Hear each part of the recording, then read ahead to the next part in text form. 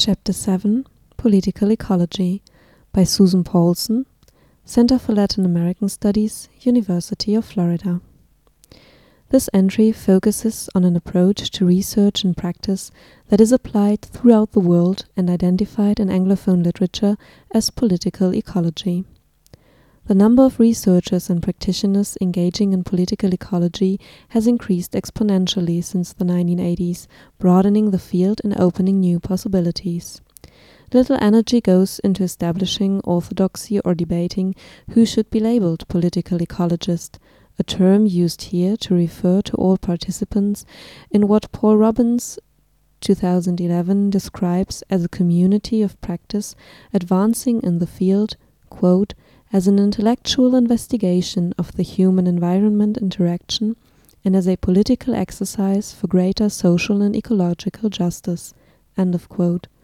In contrast to certain isms and ists, political ecologists share with degrowth advocates an eagerness to explore a plurality of knowledges and a diversity of practical actions, including those of non-dominant groups. Geographers Piers Blakey and Harold Brookfield in 1987 marked political ecology as an approach that combines ecology and political economy to address relations between society and land-based resources and between social groups and classes with differing access to and use of those resources. Theirs and other rural studies in the Global South were later complemented by studies in northern contexts and in cities conceived as, quote, dense networks of interwoven socio-spatial processes that are simultaneously local and global, human and physical, cultural and organic, end of quote. Swingendo and Heinen, 2003, page 899. In their 2011 volume, Global Political Ecology, Richard Peat, Paul Robbins, and Michael Watts integrate these trends into environmental politics of production, consumption, and conservation worldwide. While degrowth and political ecology both address the destruction of specific socio-ecologies, the latter has pushed further to explore the ongoing production of natures and cultures. Arturo Escobar 2010 describes the field as evolving in three overlapping stages. The first analyzes political, economic factors in environmental degradation.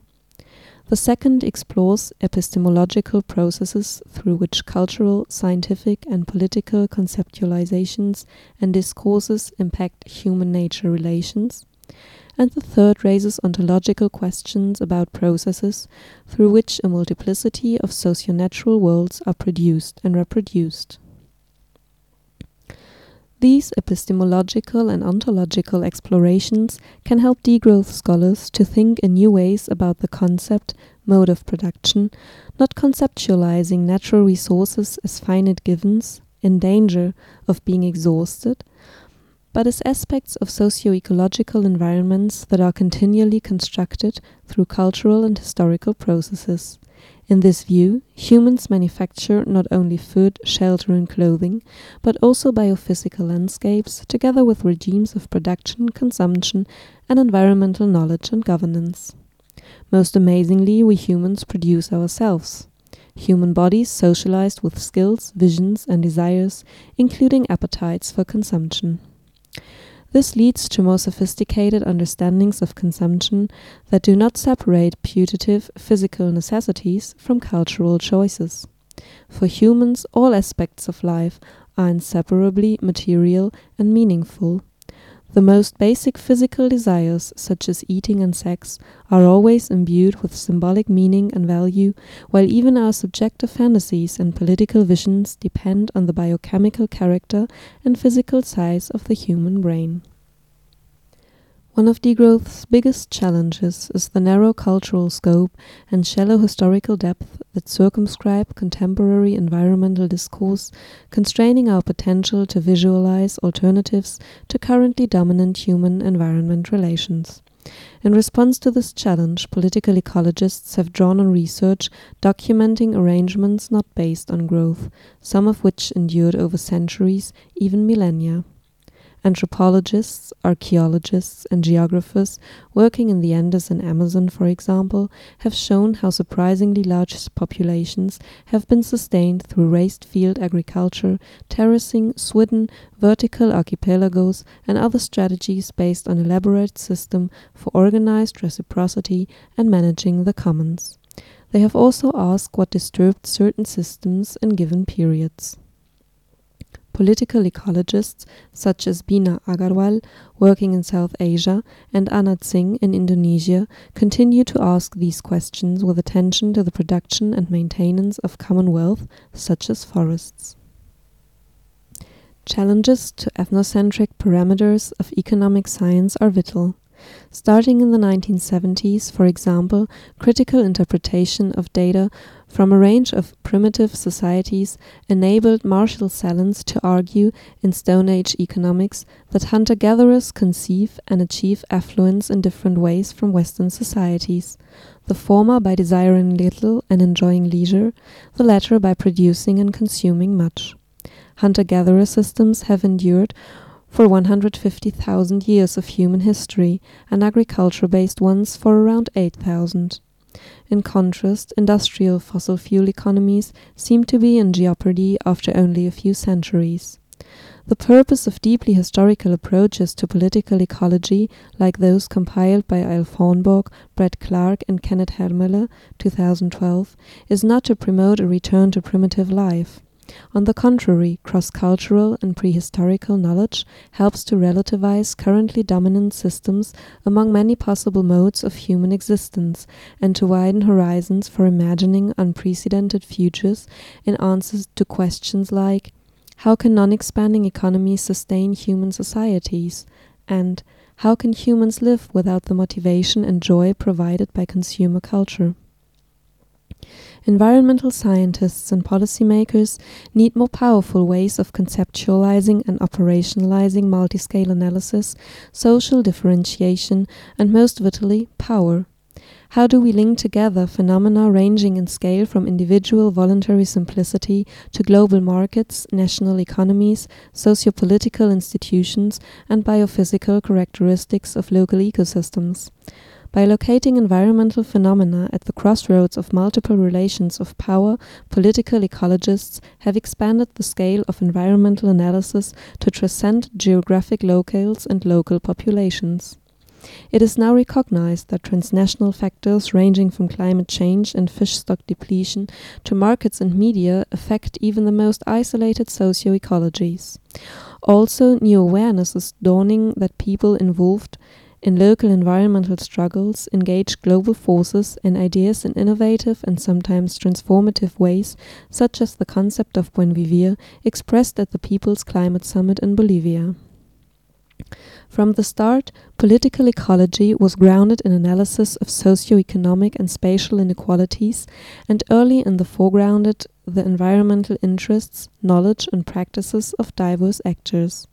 With time, political ecologists like Juanita Sundberg and Diane Rochelot developed deeper analysis of the way in which ethno-racial, gender, and other social systems interact with environment, moving beyond a focus on the identities of marginalized people to study identity systems that work through time and space to engineer and justify inequitable access to and exchange of resources.